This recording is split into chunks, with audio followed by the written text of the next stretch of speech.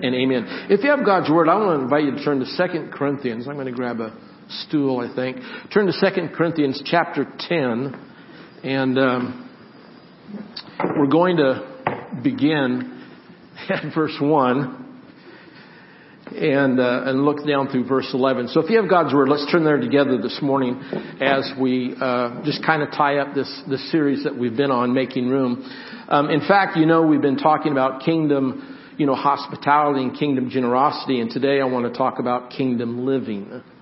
Kingdom living. And so there's a couple things that we want to do this morning. One is kind of, tie the ends together and wrap things up.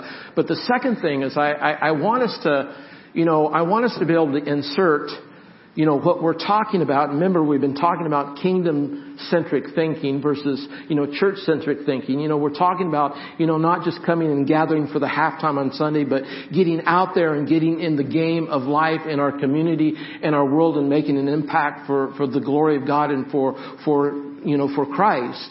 But I want us to think about how do we insert this, what we've been talking about as far as kingdom-centric thinking. How do we insert that, in this movement that we are a part of? We are a part of a movement. You understand that. We're a Church of the Nazarene. And the movement that we're a part of is the holiness movement. And so when we talk about holiness and we understand that, how do we insert this kingdom thinking into this movement that we call a holiness movement? So that it becomes, relevant. It becomes, something that we can apply in life and say, yeah, this makes sense. And so to do that, we're going to go to 2 Corinthians chapter 10 and looking at verses 1 through 11. It's a little weighty, but I think we can handle it. So let's go 2 Corinthians chapter 10, looking at verses 1 through 11. Paul, of course, writing here. By the humility and the gentleness of Christ, I appeal to you, I, Paul, who am timid when face to face with you, but bold toward you when away.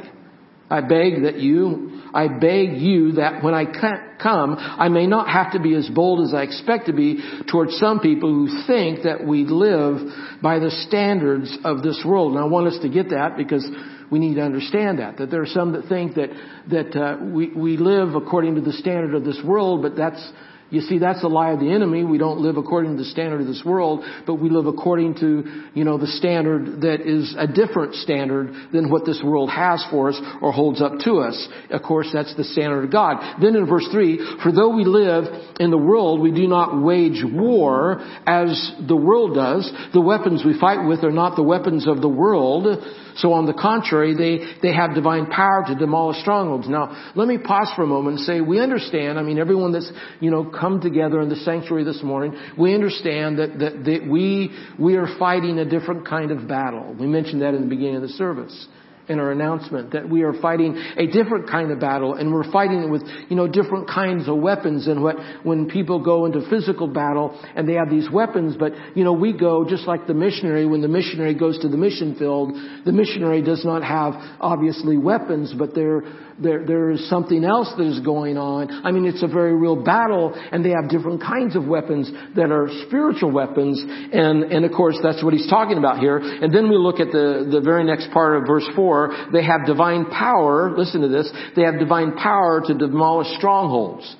We demolish arguments and every pretension that sets itself up against the knowledge of God. And then we take captive every thought to make it obedient to Christ. Now, it's interesting because before he's talking about being on the mission field, and, we're dealing with that, being on the mission field with the spiritual weapons that we have. But then he brings it back home, dealing with the spiritual things of the heart there in verse 5. And then verse 6, and we'll be ready to punish every act of disobedience once your obedience is complete.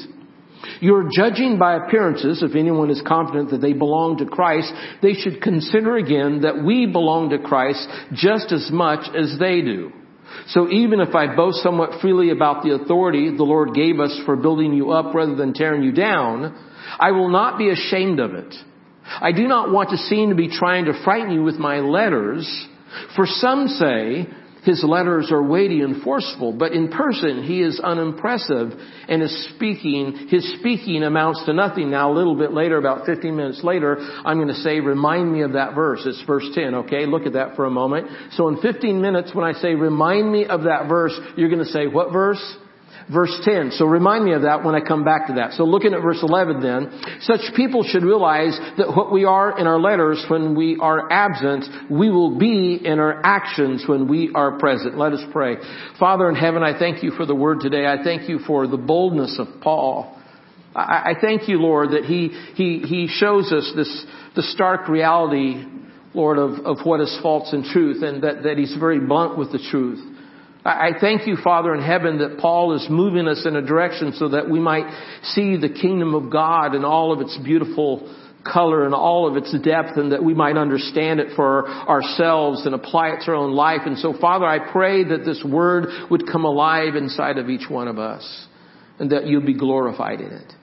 And so, Lord, I pray for your anointing upon this word today. And I pray that, Lord, our hearts will be open. We ask all these things in Jesus Christ's glorious name. Amen. Again, we look at verse 2. Go back to verse 2 for just a moment. And we recognize what we mentioned already, that we live not according to the standard of this world. Again, that's why we've gathered in the sanctuary. We all know that there is a different standard. That as believers, we are called to that other standard, and that the Scripture and, of course, the Spirit of God is helping us and enabling us to live to that standard. We agree with that. Because why? Because He gives us the divine power to do that very thing. Now, look at verse 4. Go to verse 4 a moment. Our divine power is not a right, but an honor that God bestows upon us. And He bestows that divine power upon us that we might demolish strongholds in life. That we might demolish strongholds in life. And as I'm processing this in my own life, and I'm feeling God shaping me and God moving my own heart, I realize that some of those strongholds might, not be out there in the distance, but some of those strongholds might be in my own mind. Because in my own mind, I have this influence of my education and my upbringing and all the things that's influenced me. And then I realize that as the Spirit is moving and shaping me, that it's possible that some of the strongholds that God wants to tear down, that God wants to break down in my own life, is in my mind. And so it's possible there is this shifting that is happening, or this paradigm shifting in the way that I think about things and the way that I process things as a believer. And you see, part of the divine power of God is that kind of revelation that God might be tearing down strongholds in our own mind so that we might have victory. And maybe perhaps the strongholds are things that are right there in front of you. Maybe it's the fact that you've been wrestling with something that makes you tired and weary, and you're just sick and tired of being sick and tired. And you realize that God is shaping something and doing something here, and it is transformative. He is doing that in my life. And I don't know how God is shaping you, but folks, let me say this. There's an anti-life out there that is moving us towards the dark. There's an anti-life in the world in which we live that is moving us away from the truth and away from everything but what Jesus Christ is about, because Christ is not about the dark. Christ is about the light. And the truth of light, the truth of Christ moves us in the right direction of truth. And there's an anti-life out there in this world that wants us to not buy into Jesus, not to listen to His voice, not to respond to God, not to be obedient. You see, that's what the anti-life out there wants us to do. But in the name of Jesus Christ, I'm saying it today, I'm saying it loud, get behind me, Satan. Because there is more for us that God has for us as a person, me as an individual, us as a church, us as a congregation. And I claim that in the name of Christ today. And part of that proclamation is that in this revelation, we begin to think about the holiness of God. Because if we're talking about kingdom-centric type of thinking, not just church-centric, we have to ask the question, how does that insert itself in this movement of believing and knowing that we're called to holiness? You say, well, Pastor, that's the Nazarene church. No, that is the Scripture. That is the Word of God. Without holiness, no man shall see the Lord. And so how does this kingdom-centric fit into this idea of holiness? And Paul he touches on this, the purpose of the divine power in seeking the holiness of God, so that we might go to verse 5. Look at verse 5. so that we might demolish arguments and every pretension that sets itself up against the knowledge of God. So the pretension. And that's that agenda that is your agenda, not God's agenda. See, the pretension is that's pretense that we're approaching God with this stuff in the back of our mind that we really want what we want, rather than really wanting what God wants. And so he's dealing with this on a very personal level in this passage. Until then, we take captive, back to the verse, until we take captive every thought to make it obedient to Christ. And then the next few verses, he addresses the pretense we lean towards, meaning judgment or agenda based on perceptions. And here Paul mentions that some may say that I seem unimpressive, which we translate that as weak. Some may see that I'm weak, and maybe he had a quiet voice, and maybe his voice was weak, or maybe in his personality, I don't know. But we tend to do this. We tend to have pretense about ourselves, or there's this judgment thing that's going on, and it's preventing us to really, really, really respond. We know that in our culture today, so many people are being affected by this visual media culture, this social media that's out there, and we can read story after story of young people whose lives are being impacted. Their self-esteem is being destroyed because of social media or Facebook. And yet there's wonderful, awesome young lives out there. They're doing awesome things because this millennial generation is a cause-driven generation. We understand that, and they're doing awesome things and working on awesome causes. But yet there are also millions that be influenced by, all the social media and stuff. And so there is a reason for concern. When we say, how does what we're talking about, this kingdom-centric thinking, how does it fit in our world? And how does it fit in the movement of holiness as we're talking about that? And so as we put an edge on this, we ask the question then, how does holiness fit in this context? And why does holiness or being and living a holy life matter? So remember now, going back, at the beginning of the series, we're talking about making room for God. We have an image of a couch. We thought about putting a couch up here. And if I'm taking up the whole couch and there's no room for God, how is there going to be room for God, to sit with me? And so the idea is that I move over, I make space, you see, so that God can sit with me, and God can walk with me, and God can whisper to me, and God can move me, and God can transform me. Because I'm making room in my heart, I'm making room as He is tearing down the strongholds in my life, these things, these paradigms that I've been owning for years or maybe even decades. But God is tearing them down that He might build me up for His glory. In fact, we go back to the verse here, go to verse 7, the last few verses, starting at verse 7. You're judging by appearance, Paul writing here, you're judging by appearances. If anyone is confident that they belong to Christ, they should consider again that we belong to Christ just as much as they do. So even if I boast somewhat freely about the authority the Lord gave us for building you up rather than tearing you down, I will not be ashamed of it. I do not want to seem to be trying to frighten you with my letters, for some say his letters are weighty and forceful, but in person he is unimpressive and his speaking amounts to nothing. Such people should realize that what we are in our letters when we are absent, we will be in our actions when we are present. And I underline that. We will be in our actions when we are present. And if we're talking about kingdom living, kingdom-centric thinking and kingdom living, that's the realization that Paul is showing us, that kingdom living is this. And Paul notes the realization that it's not appearances and impressions because they fade over time. But the living and powerful divine revelation is in the action of how we live our life. The living and powerful divine revelation is in sharing the living hope and the power of Christ. And I guess what I want to say is we can talk, all year long about Jesus.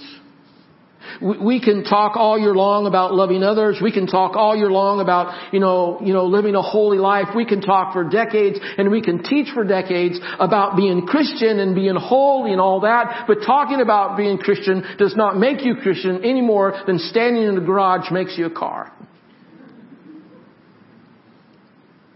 So what's transformative about this message that Paul is trying to give us? He's given to the church. He's given to us as an individual. And what is transformative is that kingdom living, listen to this, kingdom living means that we put action into what it is that God calls us to be when He calls us to holiness.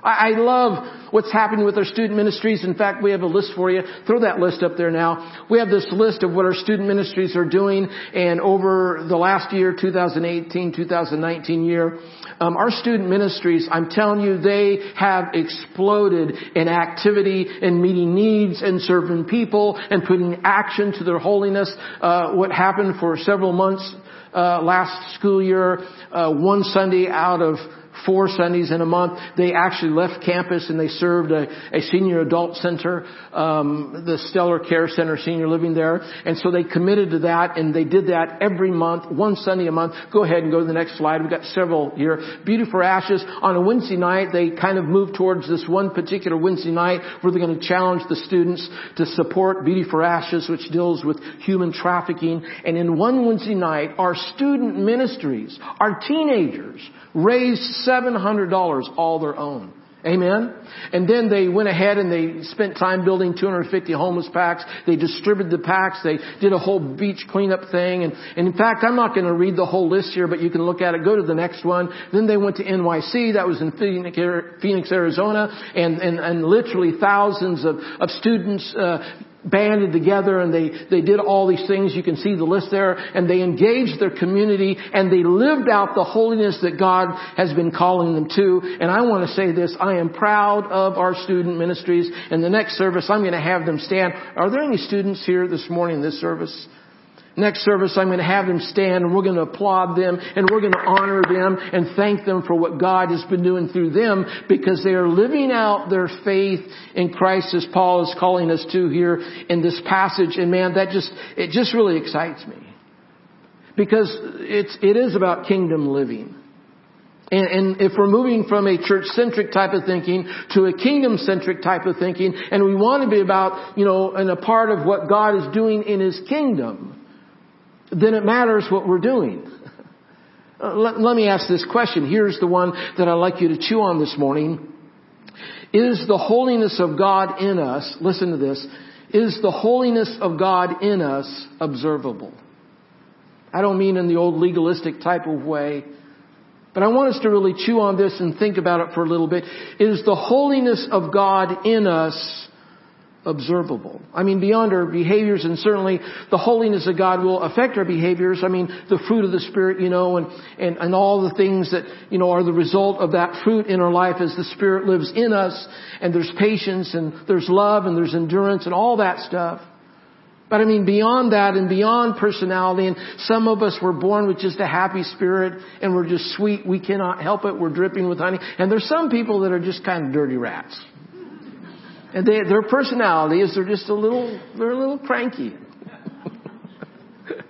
I'm tempted to call some names right now, but I'm not going to do that. You don't have to raise your hand, Rick. But some of us were just born cranky, and yet, I can't help but think that, if the holiness of God is observable in us, it's beyond personality. I'm not talking about, becoming like somebody else, but it's beyond personality. It affects us, and it affects our life, and it affects activity, it affects our schedule. I'm so careful to share this, but man, it's my heartfelt desire that we are moved on this. But folks, I need to confess, I'm stuck. I'm so protected and have been shaped by my generation and my training and education, and I need to wake up. I need to wake up if I'm going to be kingdom-centric and really more committed to the kingdom than I am to myself. And I need to be moved. I need to be woken up to some realities in our world, like, for example, and I have a list here for you. For example, globally, listen to this, globally, there are more than 68 million, did you know this? There are more than 68 million people living displaced lives in the world right now. I'm wondering how that moves us. Do you know that atrocities against humanity are on the rise, like trafficking and drugs? And then, why, and are we asking the question, what is the church's role in those realities? And in fact, I have an app on my iPad here, and it's a news app, and it dings every time there's a news story coming out. And, I know last weekend was pretty, traumatic and emotional for some people because of the shootings that was being reported on. There was 2 shootings in a row. What they didn't hear about, there was another mass shooting in Chicago, like 15 people, but it happens so regularly, they don't report it. Do you know that my app dings me? And I'm not making this up. And it's at least every other week, and sometimes every week, there is a mass shooting of anywhere from 2 to 3 people to 15 people. It is happening so regular, so often. I'm thinking, what in the world is wrong? What can we do about this? Another thing that I'm waking up to is that the anti-God or anti-church movement in America is not slowing. And also I'm waking up to the fact that it seems like local churches are taking sides. If we're going to be kingdom thinking. I'm asking myself, how do we get unstuck? I'll never forget Dr. Kenneth Grider. Dr. Kenneth Grider was a professor at our Nazarene Theological Seminary. Anybody have Dr. Grider or know Dr. Grider at the Theological Seminary there? But anyways, he was an interesting fellow, wasn't he? He had this little rough little voice like this. And by the way, remind me of the verse. What's the verse? It's verse 10. You remember what Paul was saying in verse 10? Or what he was saying other people were saying about him? That he was unimpressive and his speaking amounts to nothing. Dr. Grider was like that. His speaking, it would amount to nothing. In fact, his speaking was so soft that he had a karaoke box before we had karaoke boxes. But it was a speaker that he'd plug into, and with kind of like a shoestring, he'd have a mic hanging from his neck like this. And so he'd talk like that. And he had to have the speaker so people could hear him in class. I'll never forget what he did, because he felt like he was stuck and he wanted to get out of the rut. He wanted to connect.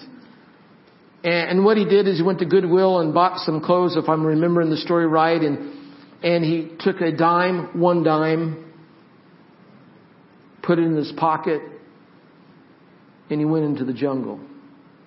And the jungle for Dr. Grider there in Kansas City, Kansas, the jungle was downtown Kansas City, because there were a lot of homeless people, and he wanted to know what the homeless people felt like when they were homeless and had nothing. And so he puts a dime in his pocket, and he literally takes 2 weeks of vacation, and he lives downtown Kansas City on the street to feel what it's like to live like the other side.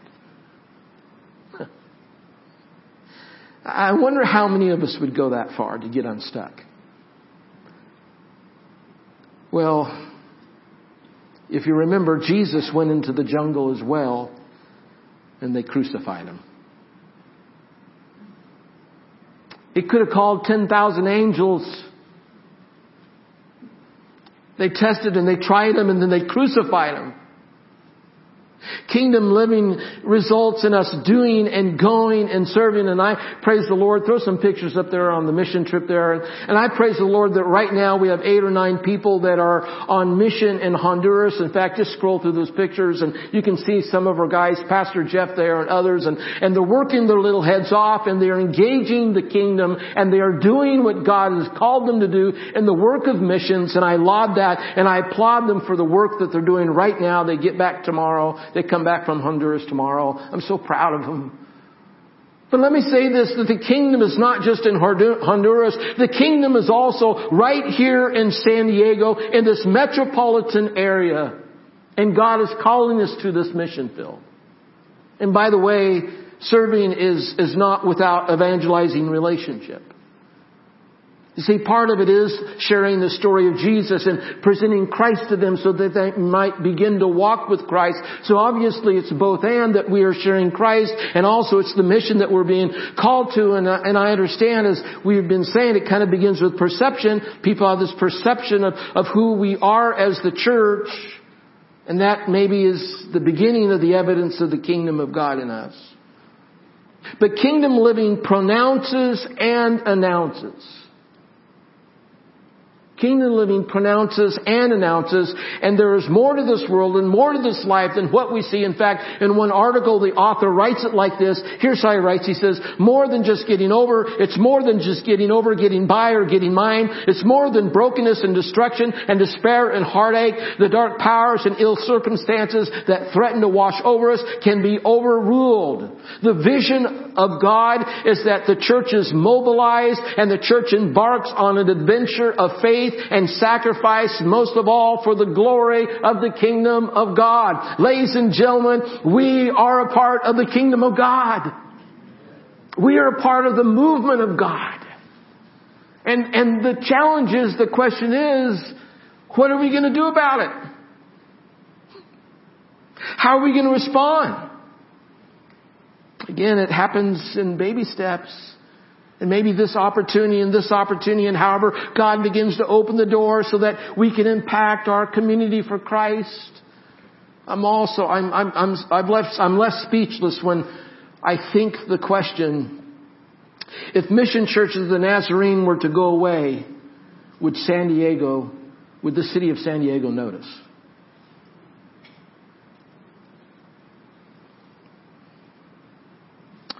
Is holiness in us observable? Lord, let it be. Let it be.